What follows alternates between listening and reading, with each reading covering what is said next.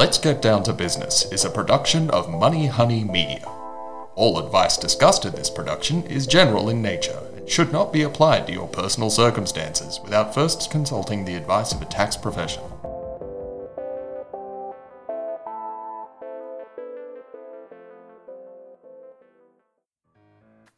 Welcome to Let's Get Down to Business. I'm Jo McCauley and I'm sitting here on a really cold winter's day. It's mid-June. We're getting ready to end the financial year, and what that has meant for me is loads and loads of tax planning.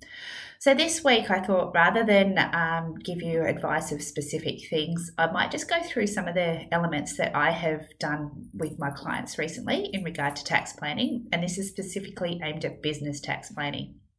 Next week, I'm going to talk to you about tax planning as an individual taxpayer. So I'll break it into the two different sections.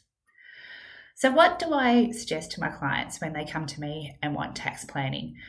First of all, it's something you can't really do until you get towards the end of the financial year. So that's why May, June has been incredibly busy for me this year.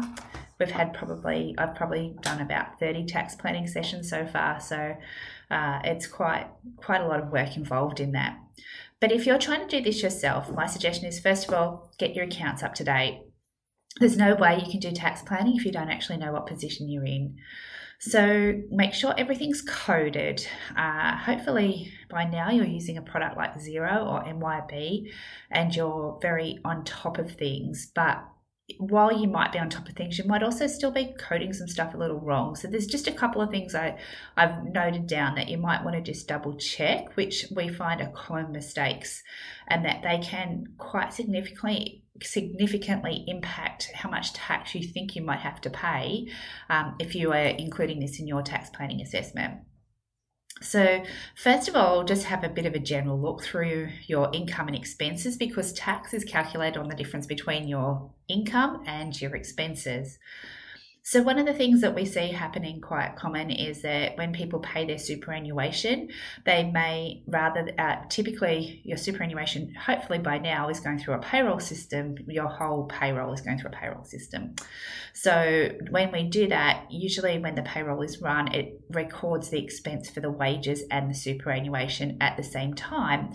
And when you actually pay those things, you're meant to record them against the liability. So you're meant to record them against either a superannuation payable account, or if it's wages, a wages payable account, or a payroll clearing account, or something like that. What I often find happens when people are coding this themselves without the assistance of a bookkeeper is they sometimes record that as superannuation paid again or as wages paid again. So you sometimes see that the superannuation and wages are much higher than what they really are. Obviously, that's going to have a significant impact on your taxable position if you're doubling up your superannuation and wages in your accounts.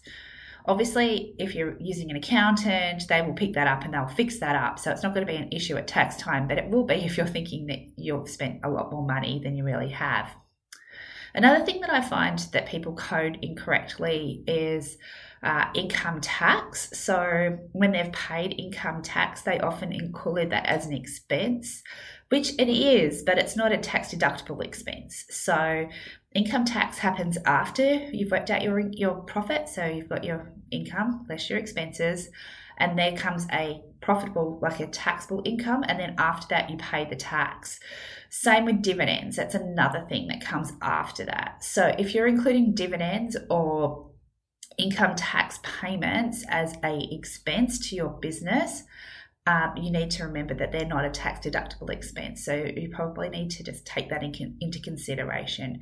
And of course, again, they can be quite significant amounts. So you want to make sure that you're not doubling them up and thinking that you have no tax to pay when in effect you do. So once we've got our accounts right and we feel like our profit and loss is relatively, close to what we think it should be, we need to then understand what we're actually paying tax on and what is taxable and what's not taxable within those income and expense items. So the first thing I would suggest you do is understand whether you're paying tax on a cash or an accruals basis. And as a small business, you typically have the option to do that. And it's usually an option that's probably being exercised by your accountant on your behalf, and you may not really even understand whether you are doing that or not. Now, this is different to the way you lodge your business activity statement. So most small businesses tend to lodge their business activity statement on a cash basis, which means you're only paying the GST when you've received the money or paid the money on your expenses. And the alternative to that is an accruals basis, which means that you would pay the GST on any invoices that you've raised during that quarter or that month or whatever the period is that's relevant. And you would pay you would collect the GST credits on any accounts that have been issued to you. So you'd be running an accounts payable system, and you may not have actually paid the accounts, but you have had the invoice raised and you've recorded it in your system. Typically, when we do a set of accounts, and I'm talking from our accounting firm, but I think most accountants tend to do the same thing. When we actually prepare a set of accounts for you as a business to then work out your tax. What we do is we do it on an accruals basis. So we'll bring in any accounts receivable money, any accounts receivable that have been raised. So we'll show what sales you've actually had for the year. If you are running an accounts payable system within your accounts, we will bring those accounts payable into your account, into the financial report. And so what we will present to you is your financials on an accruals basis. Like I said, it's separate to what you're doing from your GST. It's quite separate. But when it comes to actually paying tax, we can actually say that we can elect for you to pay your tax on a cash basis, which means what we might do is do some adjustments between what your financial accounts are and what is actually in your tax return. So probably just need to understand that. Now, what that means is if you have got large swings in your accounts receivable balances particularly, what will happen is, let's say that the first year you enter into changing from an accruals basis to a cash basis, you suddenly have a new lot of accounts receivable that are an extra $100,000 outstanding as at the end of the year that you didn't have last year. So that $100,000 of extra income that hasn't actually been received into your account yet is not going to be taxed in this financial year. It'll be taxed once it's received. Now, what happens is you might have actually done that last year, and then suddenly you've got that money in the next financial year. That money will then be included in your taxable income for this year. So if you are running on a cash basis, you probably just need to understand the implications of that and see how that will impact your tax. It's probably a little tricky to understand, and if you're a client of mine and you want some clarification around that, I'm more than happy to help you with it. But just be aware, particularly if you have large swings in your accounts receivable, that it may have an impact on your taxable income this year. Then we start to look at what is actually taxable and what's not, and there are certain things that are not taxable or tax deductible. So the most obvious thing from my mind that's not taxable this year is the cash flow boost, which is still hanging around from the stimulus money. Pretty much every other part of stimulus money, JobKeeper and some of those other small business grants that have been around will be considered taxable income.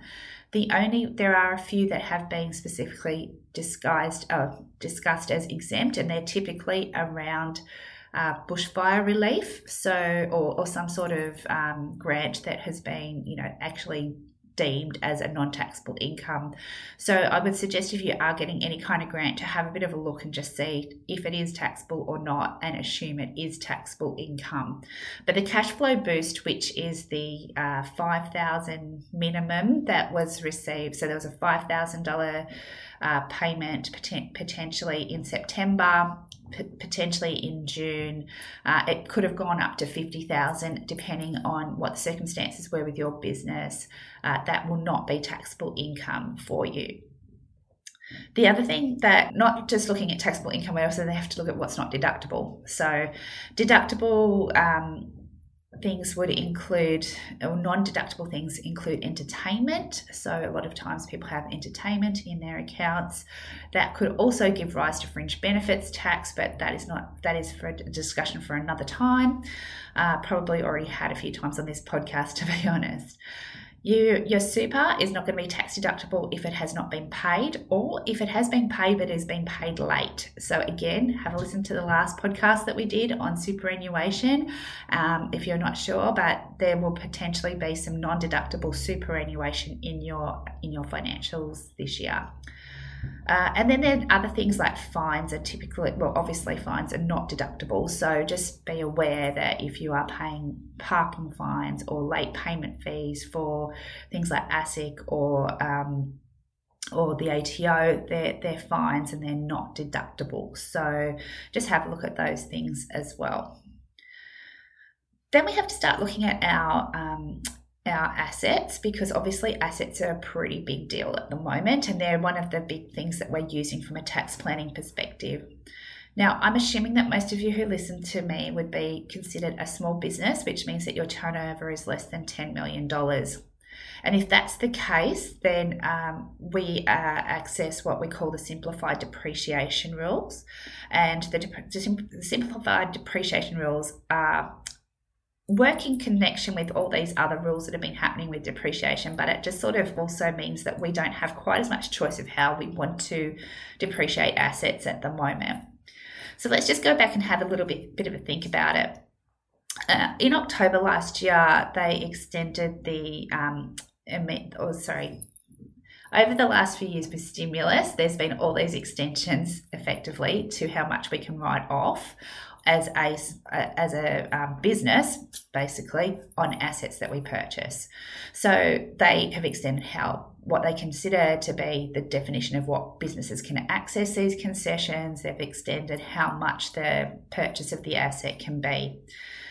What happened was back in May, in October last year, when they did the budget, they extended it so that there was a total, it's what we call the total asset write-off. It's a temporary provision, and that will then allow us to write off any asset that would otherwise be deductible, regardless of how much it is.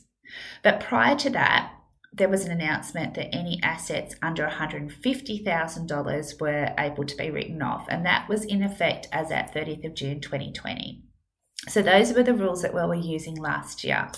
What happens is if you're a small business and you're using the simplified the simplified depreciation rules, which most small businesses would be, what we do is we pool your assets. So we collect them into what we call an asset pool, as opposed to a swimming pool, and we then depreciate them collectively. And the new rules meant that if the balance of the pool was less than $150,000 at the end of 30th of June last year, we would write that pool off. What you might find is that what you're seeing in your financial accounts is still being depreciated on the old way that we used to do it. So we're still depreciating it, showing what assets you have. But actually in your tax return, we've been depreciating it according to these tax rules. So my suggestion is, first of all, to go in and have a look at how much depreciation you had last year and was your pool written off. If that's the case, you can't really count on any new depreciation this year unless you've actually bought some new assets. So just have a look at that situation. If you haven't written off your pool, then this year we'll be writing off the balance of that pool. And that pool could be quite a significant balance. So you need to understand what you're looking at from that depreciation aspect. On top of that, I know a lot of you have gone out and purchased assets so that you can access these temporary full expensing rules of depreciation. So you may still have those sitting in your balance sheet, in your financial accounts that you're preparing for yourself. Have a look at those and just understand how much depreciation you're looking at seeing this year. What the ATO are expecting is this depreciation is potentially going to move a lot of people into a loss position. And certainly with some of the clients I've spoken to, particularly those who have larger asset purchases, so those who might be purchasing trucks or larger pieces of equipment, it certainly is looking like they will move into a loss position this year. And that's where we can then start to access what we call the tax loss carry back rules. Now, these are quite specific, and I wouldn't try, accessing these on your own without the help of an accountant. I also want to explain that they are only relevant if you're trading through a company structure. So if you're using a trust, you're a sole trader or a partner in a partnership, you're not going to be able to access these rules. So the temporary loss it's not temporary at all. The tax loss carryback rules apply until the 30th of June 2022, although at the moment the budget did extend them to 2023. That hasn't actually gone through Royal Assent at the moment, but we'll assume that will happen. What that means is if you made a profit in a prior year and have paid tax on it, and this goes back to the 2018-2019 year, so pre-COVID, you can actually call on those losses and get what is known as a refundable tax offset for some of the tax that you've paid in those previous years. So let's assume that in 2018-2019, pre-COVID, you made $100,000 worth of profit and you paid tax on that. And then in this financial year, that you've actually lost, say, $50,000, and we've got a taxable loss of $50,000. What we can do is we can use some of the tax that we've paid back in 2018, 2019, and we can apply that into this tax return and actually get some cash back for some of the tax that we've paid in the past. There are some limitations on that, in that you have to have the franking credit, which in your franking account, something probably a little bit tricky to understand, but what that means is if you've drawn all your dividends out of your business and you don't have any franking credits left, you won't be able to access these rules. Like I said, they're quite complicated, but they have been designed by the ATO to work in conjunction with the temporary full expensing rules, because they do want to see people being able to access some of the cash that they've paid or some of the tax that they've paid in the past, so that they can then reinvest into new assets, which is why the whole temporary full expensing rules are there. They want you to invest to make your business run better and to make Australia in general be a more profitable country to live in, have better GDP, all that sort of stuff, and to actually recover from the huge budget deficits that we have at the moment. All right, so let's say we've gone through and we've looked at everything. We've probably had a chat to our tax accountant, because it's a good idea to actually understand if you're on the right track. And you realise that you still think you're going to have some tax to pay, that you're still going to be profitable. And in all honesty, a lot of the people I've talked to this year have actually been quite profitable, because despite all the challenges of COVID, we've, traded out of it pretty well. And some of these people have also got JobKeeper, and JobKeeper could have been quite a significant expense. Essentially, they may not have been really paying staff for around 6 months, and staff expenses are one of the most high, the highest expenses that people have. So if they have been receiving JobKeeper, it's quite likely they'll be in a taxable position and have made a profit, because JobKeeper is taxable. All right, so we've decided we're still going to pay tax, and we're going to see what we can possibly do about that. First of all, you can go and buy an asset so that you can take access to that temporary full expensing rules that are still around. They'll be around until 2023, so that is a possibility. My concern is it is now mid-July. The time is running out to access these for this year. To be able to access these concessions, you have to have the asset in place and ready to use prior to the 30th of June. Now, if you go out and try and buy a car today, chances are you won't have that by the 30th of June. So just be aware of that. It's probably going to be difficult to access those concessions in such a short amount of time. It doesn't mean you can't use them next year though, so just be aware of that. And if you do have to pay tax this year and then next year you go into a loss because you've bought that, you will probably, and you're trading out of company, you could potentially use those temporary tax carry loss backs, whatever you want to call them, to recoup some of the tax you might have to pay for this year. As I'm suggesting to everyone, pay your super.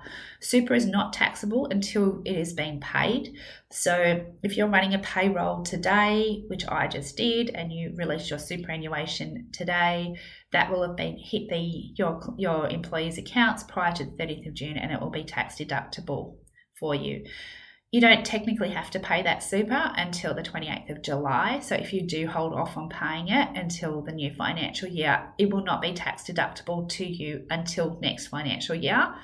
And that's assuming that you've paid it on time. If you don't pay it on time, so if you haven't paid this quarter's super by the 28th of July, it is then no longer tax deductible to you at all. So get your super paid.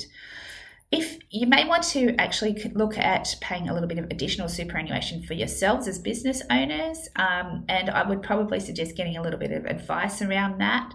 But we do have the ability to put $25,000 worth of tax deductible contributions in for ourselves each year. If you have less than $500,000 worth of superannuation in your superannuation accounts, you can go back for the last 2 years and see if you haven't actually maxed out your $25,000 caps. You can actually put some more contributions in and make that contribution even greater than $25,000 and get the tax concessions for that. I would suggest you get some advice on that because you may not know what your taxable, what you've actually put into superannuation. You may not know how much you have in superannuation. There's probably a little bit of information you need around that. And is it worth it? Because as much as it's great to have money in super and to get a tax deduction for it, depending on your age, if you're putting potentially $50,000 or even more into superannuation as an additional contribution, you can't access that until you're probably at least 60, maybe 65, and it's a long time to tie up some of your extra cash to get a tax deduction. But certainly something to think about, and a little bit of extra super is always good. You may want to claim that as an additional contribution from your business to get the tax deduction from there, or you may want to claim it as a tax deduction from a personal side of things. But the important thing is that the money has to be in the superannuation fund before the 30th of June to claim that. Another thing you might want to consider doing as a small business, and again, we need to make sure we're into that small business rule of having less than $10 million worth of turnover, is to maybe prepay some expenses. And when we're talking about prepaying expenses, they're meant to be things. So prepaying expenses is paying for something you're going to be using in the future. Now, there's a lot of rules around prepaying expenses, and as a small business, there's a 12-month rule that applies, which means that the service that you're paying for must have been used within the next 12 months. So things, and this also actually applies for individuals as well. So if it applies to small businesses and it applies to individuals who have non-business tax deductible expenses. So for example, if I want to pay now for my CPA membership fee for the next year, I can pay it now and claim that as a tax deduction because that will be used within the next year. That membership goes over that period of time. So some people do go and prepay rent. Some people also may prepay some interest. The only thing to remember with that is once you get into that system, you kind of have to stay there. So if you're prepaying rent this year, then next year you're not going to get a tax deduction for it unless you prepay that rent again. So it's a great strategy if you've got a really high profit for 1 year and you want to pay some stuff up front. But remember, it sort of really only has that 1 year of really good advantage, particularly if we're talking about large expenses that are being prepaid.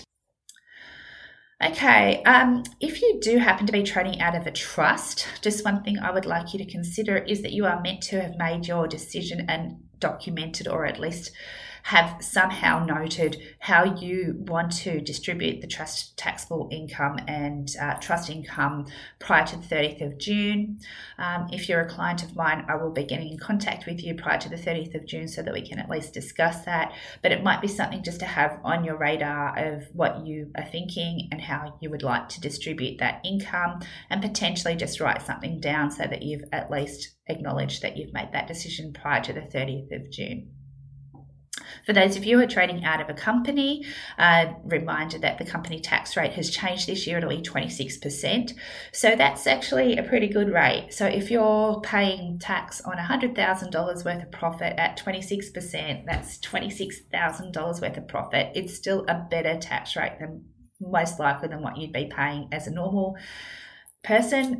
So it's good where our tax rate as a small business has been reduced, and then the following year it's reducing to 25%. So that's even better. And maybe so things like prepayments, it might be good to actually leverage a little bit off that 1% change in rate, that if we can bring forward a deduction in this year so that we're getting that, where we're paying a slightly higher tax rate and then not having that deduction in the 25% year, there might be a little bit of leverage you can get there.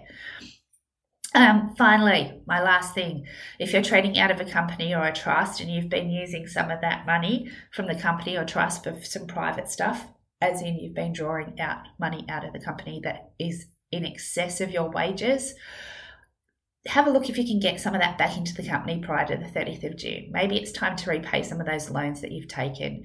So if you've got money sitting against a redraw account, or and you can get that back into the company, please do that prior to the 30th of June.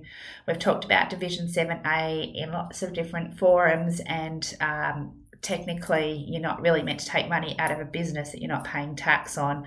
So please get that money back in there if you can. All right, hopefully that's helped. I'm sure there's plenty of other things that you can do from a tax planning perspective, but that was my half-hour wrap-up of how I would look at tax planning. Of course, everyone is unique. Everyone's situation is different. There's lots of stuff that you probably need to look at over and above what I've just discussed here. But just keeping these things in mind will hopefully help you get through the 30th of June, and then it all starts again. So, oh my gosh, I can't believe we're through another year again. But thanks for listening. Next week, I will be back with a similar wrap-up on what you need to do as an individual taxpayer. I want to once again thank my producer, Joel Eschman, for his wonderful work. I work at Jigsaw Tax and Advisory. They're the sponsors of this show. We'd love you to listen to our podcast and subscribe on Apple, iTunes, Spotify, or wherever you get your podcasts. And follow us on social media. We are on Facebook in our group Money Honey Tradie Wags, and we do have a Facebook page for Money Honey, and my blog is tradiewags.com.au. Have a great week, everyone, and I look forward to talking to you next week.